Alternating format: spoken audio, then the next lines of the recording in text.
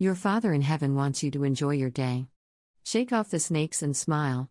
In life, you will always find something that will try to attach itself to you, which weakens you and can stop you from having the full joy of the Holy Ghost.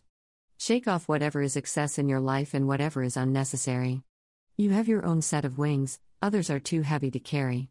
What sense would it make to let Jesus carry your burdens while you're trying to carry everyone else's? Keep your mind stayed on Jesus and everything will work out just fine. I let Him do your heavy work.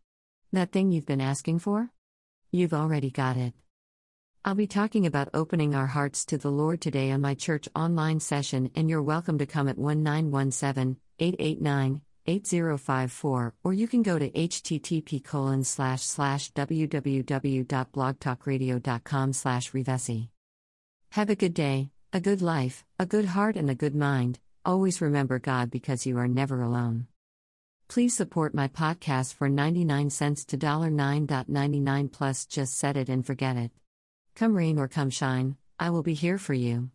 Thank you and God bless. http://www.anchor.fm/Rivesi/support